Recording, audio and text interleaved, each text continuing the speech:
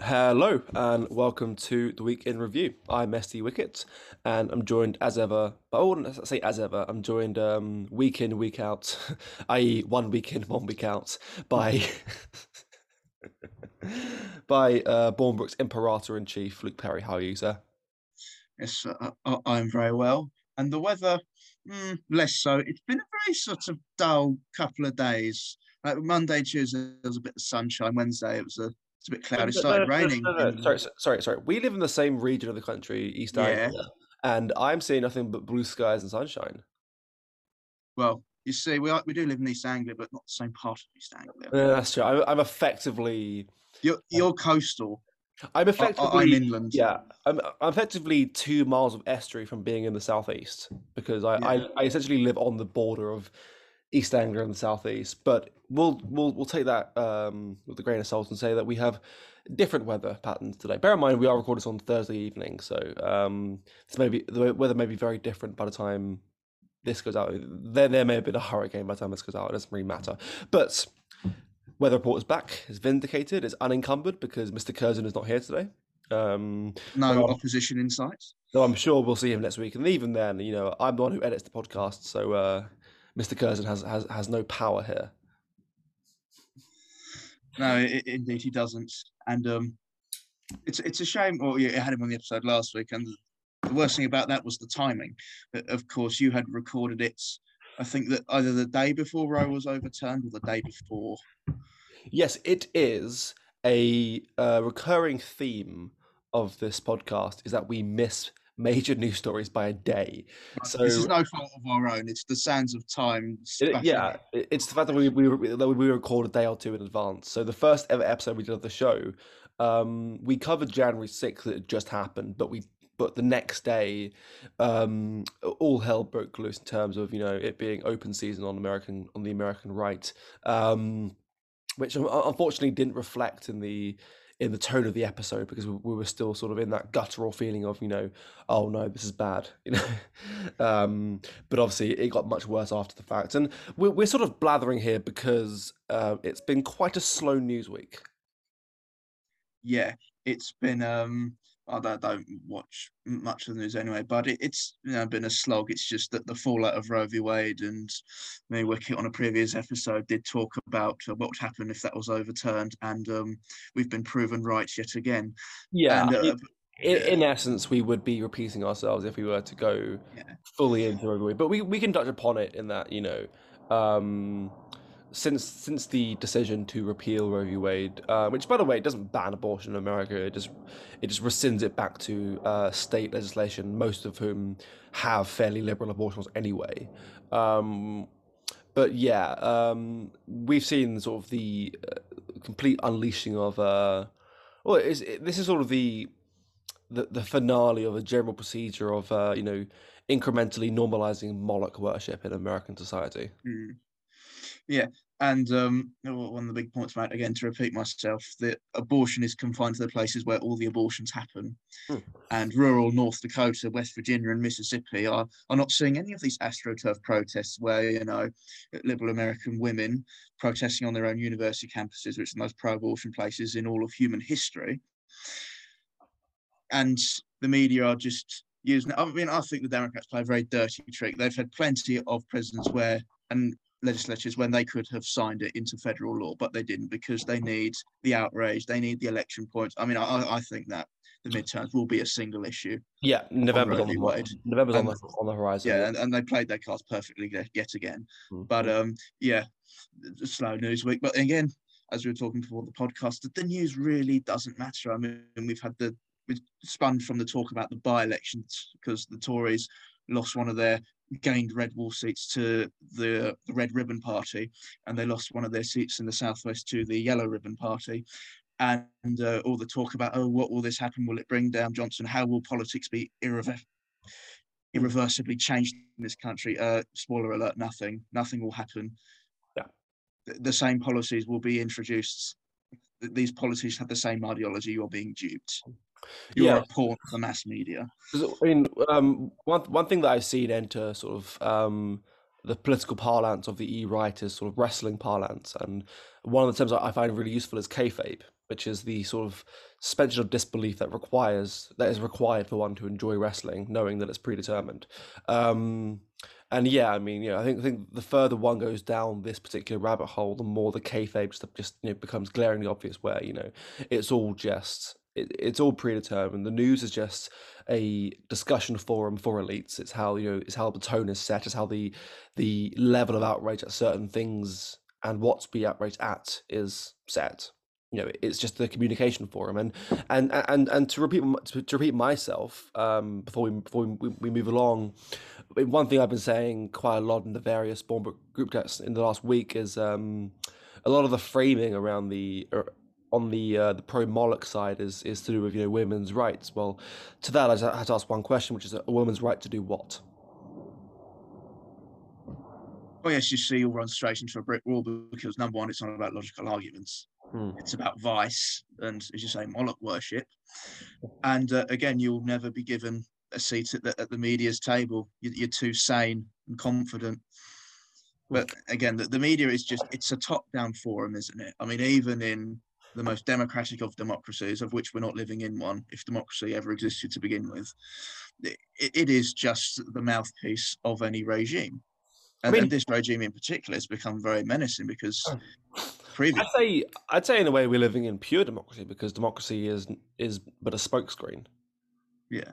No, it's basically it's the way by which the elite placate revolutionary sentiment by giving people the superficial idea that they're actually making a difference. I mean, but to me, it's nothing more than putting in writing your consent to be dominated by people who hate you.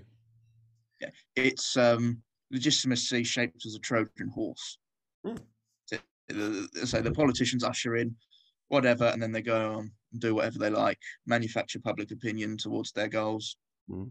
and unleash hell on the opponents. And one thing people always say is, oh, if you don't vote, you can't complain. Well, that's not true, because I don't consent to this whole process.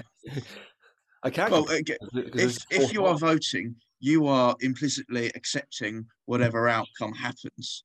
So all these people who backed Boris then didn't like the lockdowns can't complain about it because they voted Boris into office. Yeah, I mean, yeah. So like by being a conscientious objector from the voting process, I have a right to complain because I don't consent to this apparatus which is being forced upon me, regardless of what I wish. And escape is almost possible at this point. Yeah.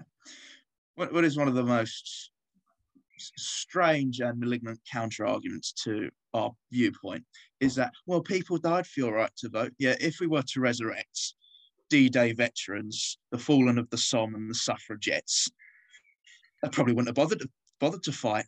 Suffragettes would have stayed at home. I mean, yeah, my great-grandfather plucked from the deserts of North Africa where he cleared out landmines, only armed with a pistol against the might of Rommel's army. He resurrected in, central, Luton to pull a name out of the hat. He'd be disgusted. Wouldn't have bothered to have left East Anglia to go to North Africa. Well, yeah, I mean, if they'd seen what the nation they fought and died for had become, I think they'd have probably some reservations. I mean, it's I've said this before on OCP, but like if you look at, so one thing I always do is I watch like old like Paith footage, just of city streets and that sort of thing, and it may as well be a different species. The nation we inhabit is not the one that our ancestors built. It's not. It is a twitching cadaver on the floor. Yeah. Compared to what it is, it's a slightly damp corpse. Yeah. It's already flatlined. I mean, we have the same view on how societies progress, and there's sort of a circular turn of history, and we are in the end times of something, but the beginning times of something else. Yeah, and I think the something else won't be the UK. It'll be Britain, because Britain's a geographical term, and I don't think the Channel or the North Sea are going to be filled in anytime soon. But it'll become something fragmented, something smaller, And one thing, I think it was you, me, and Bob Lollard did a podcast about the idea of escaping the falling tower, which is sort of the idea that, revolution is sort of it's desirable at this point, but it's not realistically what's going to happen. I just believe the regime is just going to collapse like a falling tower. And instead of, trying to get inside it and sort of go down with it, it's a matter of getting out of the way, emerging when the dust settles and claiming a bit of rubble for yourself. Yeah, because, well, from my political outlook and the thinkers I read and somewhat admire, resistance is futile. It's too big. It's too malicious. I say, I know you make this point that the tyranny of the future won't imprison you or kill you; it will just make you poor and isolated. And that's exactly its weapon. The only thing we could do is sort of to fight back against its arsenal, so to speak, not directly, but as then forge our own spheres of influence, our own institutions, create our own brotherhood, and try to take back what the culture deems, as I say, immoral, like, I don't know, a nuclear family and whatnot, and just try to live as independently as possible, at the same time knowing that you have purpose because you will outlive your enemies, and that will be your revenge. And again, That'll be what keeps you driving forward. Again, at some point there will be a collapse, and I think it's useful now to go into sort of some sort of terminology and some definitions, because you hear a lot, the regime creates collapse events so that they can sort of reestablish their grip on power. I think there's a very big difference between a collapse and a crisis. A crisis is astroturfed, right? It is something that is engineered to create desirability for a solution, whatever the solution is. If you're drowning in the water and a hand plunges through and grabs your wrist, you're going to hold on regardless of whose hand that is, because you're drowning. Right, that's a crisis. That's COVID. That's climate change. That's inflation and instability and and insurgency and terrorism, all that sort of thing. But collapse is complete loss of control to a sort of vacuum, and that's something that I don't think can be astroturfed or planned at all. So it's just a matter of deciphering where we're at now, because obviously the last couple of years have been crisis. The complete breakdown of law and order 2 years ago, almost to the day, actually, to the day, was a crisis. Coronavirus was a crisis. Fuel costs and cost of living is a crisis. But something else is happening here. Something else is crumbling. And when that collapses, I mean, obviously, we have to be prepared for some very unsavory things to happen, but also be ready to, again, claim a portion of the rubble. Yeah. Well, I see you can just tell the scale of how far it is into its demise and ultimate collapse is how far explicitly totalitarian it gets. Because that's at that point. I mean, it's sort of getting to that point now. It's at that point where it is worried that it does not have a monopoly. It does not have omnipotency or omnipresence. And so with the powers it has already accrued, it's sort of forgotten its march through the institutions now. It's just going full throttle for total hegemony. And I mean, that creates its own problems and instability along with it. So it's counterproductive in that sense. But it is a sign of the regime losing its control, because it's relied on soft power for so long, and for some reason it's now imprisoning people for Twitter jokes. Yeah, it's now having full on show trials with Jan 6th, and that's how you can tell that an animal is frightened, because it will lash out in all directions. That's the thing, is that the regime it does not care for sort of controlled damage. It will just go through complete decimation. Yeah, because the regime isn't respected. It sure as hell isn't admired. It may be feared, but it's not respected or admired. That is not a form of influence that can last for very long. Yeah, because I mean, it just breeds hatred, right? I mean, there's only so long you can deflect it towards Russia and Ukraine before people start to realize, hang on, this has been happening for a very long time. This is one thing I was talking to Mario Lagos about on OCP was we're talking about, subversion, and how, can you still call it subversion when the subversion process is ultimately complete. It's now just state propaganda. We're recording this. I mean, this will go out on July the 2nd, but it's still June. Um, at the time of recording, which is, is now sort of been codified as, propaganda month, or at least, intense propaganda month. And we see things like, the Union flag on I believe Oxford Street or somewhere in central London being defenestrated in favour of the ever-changing Pride flag. And I was talking to a sort of normie-ish friend of mine about it, and I was trying to sort of say to him that to me is no different from the swastika or the hammer and sickle. And and obviously there was a bit of a weird response, because obviously, for our entire lives we've been programmed to believe that, nothing is as bad as those two, or at least the swastika. Nothing is as bad. Nothing is as bad. No, this is a benign symbol. It's about tolerance and acceptance, which is sort of missing the point, which is the replacement of the national symbol with the symbol of the state ideology.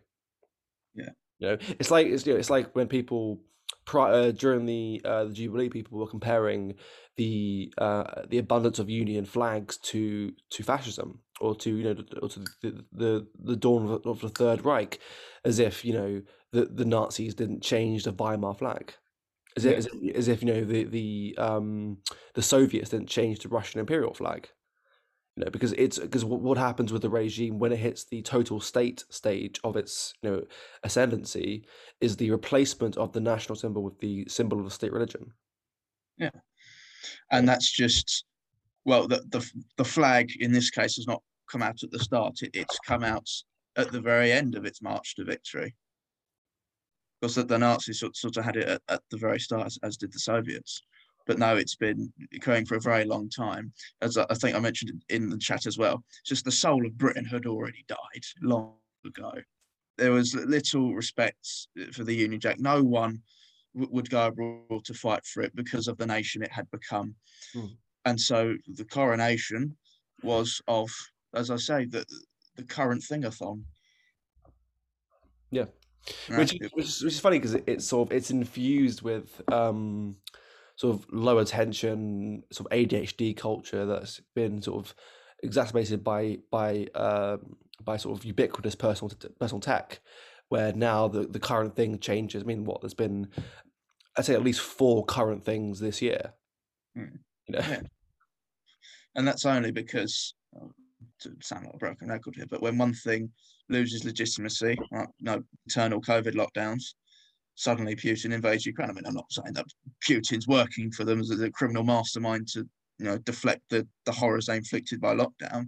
It's just it pivots from one thing to another to ensure that people devoid of moral purpose have new things to latch on. And also, and have new ways to direct their energy. Yeah, and also anyone who's looking or listening will see that this has sort of been Putin's end game for a very long time, is to unite the Russian speaking peoples in the eastern Ukraine. It's not like one day he becomes, you know what, yeah, I'll invade Ukraine today. I mean, you can find speeches of his from 2002 where he's talking about this sort of thing. Well, the conflict was mainly provoked by NATO expansion. What has NATO decided to do? Oh yes, invite Finland and Sweden along for the ride. Which is Finland, which is a country that has been just as brutalized as Ukraine by Russia, particularly by Tsarist Russia. Yeah, but I mean, which has been sort of Russia's geopolitical interest to the West since about 1990. Yeah, it's hard for us as an island nation that successfully defended itself to sort of understand what most of Eastern Europe is under, because Russia, the good parts of Russia, or the industry and the people and the economy, is on the North European plain. That has allowed, armies and tanks just to roll across it undeterred by any natural barrier. I mean, it's like Poland is hardly ever Poland. It's just gets conquered because of the geography. And so that's been any ruler of Russia's aim, be they communist or a monarch or Putin. It's to secure their borders. and NATO represents a severe threat to that. And how Putin has also built his legitimacy, and the same thing that Orban has done and other populist leaders throughout the world, is to pan its cameras to the West. Look how unstable it is. Look how insane it is. They're mutilating your children. They're grooming them for sexual exploitation. And we don't want this in Russia, you see. And oh, look, its armies and its influence are strapped in a band across our western frontier. I mean, I know Putin has the Putin propaganda machine, well, not a propaganda machine, he's telling the truth. It's just churning out adverts after adverts of how terrible it is in the West. I know Orthodox priests as well, that they just say how much Christianity has failed in preventing this threat. Which is very similar to the approach of China, where there was a leak of sort of internal documents from China a couple of years ago. It said that China was sort of almost giddy about the sort of the self-destructive habits of Western elites. They to them the West engaging in sort of cultural masochism, multiculturalism, intense progressivism is like Christmas for them, because it's just you have one hegemon which seems to be, or its elites seem to be dedicated almost entirely to its own undermining, its own weakening. That I mean, I've been saying this for a very long time, but like Pax Seneca is just around the corner because, I mean, the Chinese economy is built on a massive housing bubble or construction bubble. I don't think China will last very long for numerous reasons, which we may get into later. But go on. Yeah, I mean, China's whole thing is fragmenting and coming together again and over and over and over again. But either way, I mean, at the very least, the American century is over.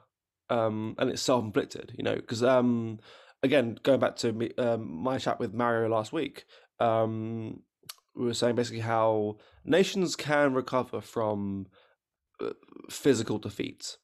Germany didn't cease to be in 1945. Spain didn't cease to be when Napoleon conquered it. The Greece didn't cease to be when the Turks occupied it, or the Balkans didn't cease to be when the Ottomans occupied it. But psychological defeat, that's what kills a nation. Well, going on the Germany, the psychological defeat is seen in the East, where 45 years as communist rules rendered the entire population sterile atheists. That's where the psychological defeat happens. And as I say, don't have a crystal ball. Can't really predict what the future. I mean, going back on China, its fertility rate is, if they release the true figures, is worse than Japan's. Yeah, they've sort of hanged themselves on this 996 culture and slaving away in the factories. Whoops, no future generation of workers. And the population is due to halve in the next half century, right? Right. I mean, I think people will. I mean, the CCP will still have its grip on power, but its ability to exert strong influence, I think, will ruined on its economy. It's interesting because one thing you and I always sort of get into, just as sort of like an iron law of our conversations, is the fourth turning. And it's very similar to, have you seen the series of paintings, The Course of Empire by Thomas Cole? It's got the famous pictures of peak Rome and then the sack of Rome.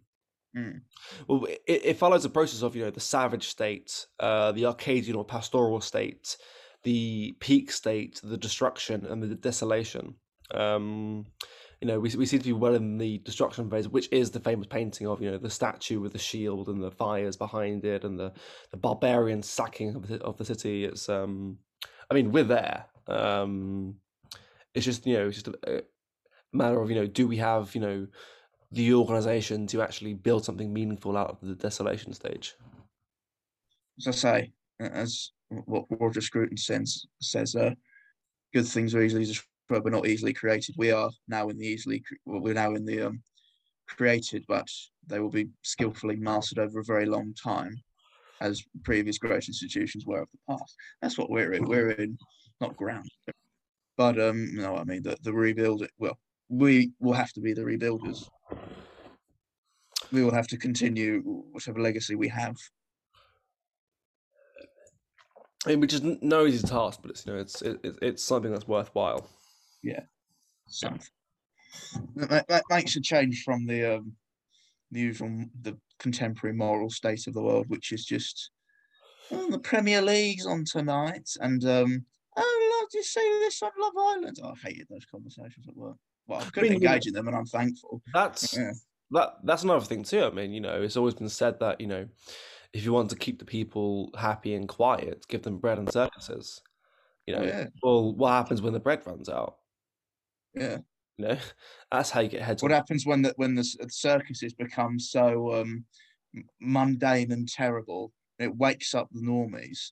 Well, at the minute, Hollywood sort of hang itself because it become so totalitarian with its hiring practices, and of course Harvey Weinstein scandals. So yeah, that I think the circuses will come to a swift end as well. Yes, yes, they will. Okay, I think that's all we have in store for this week. It's been another ramble, but I mean, if you're a regular listener and you've listened to the ones with me and Luke, that's sort of what is to be expected of these episodes. Yeah, We call them the unofficial OCPs, but they'll become the OCPs in yeah. a couple of weeks when the show comes to an end. But I mean, so yes, we'll be joined again by Mr. Kaiser next week. Until then, thank you for listening. Have a great weekend, and we'll see you again next time. Cheers.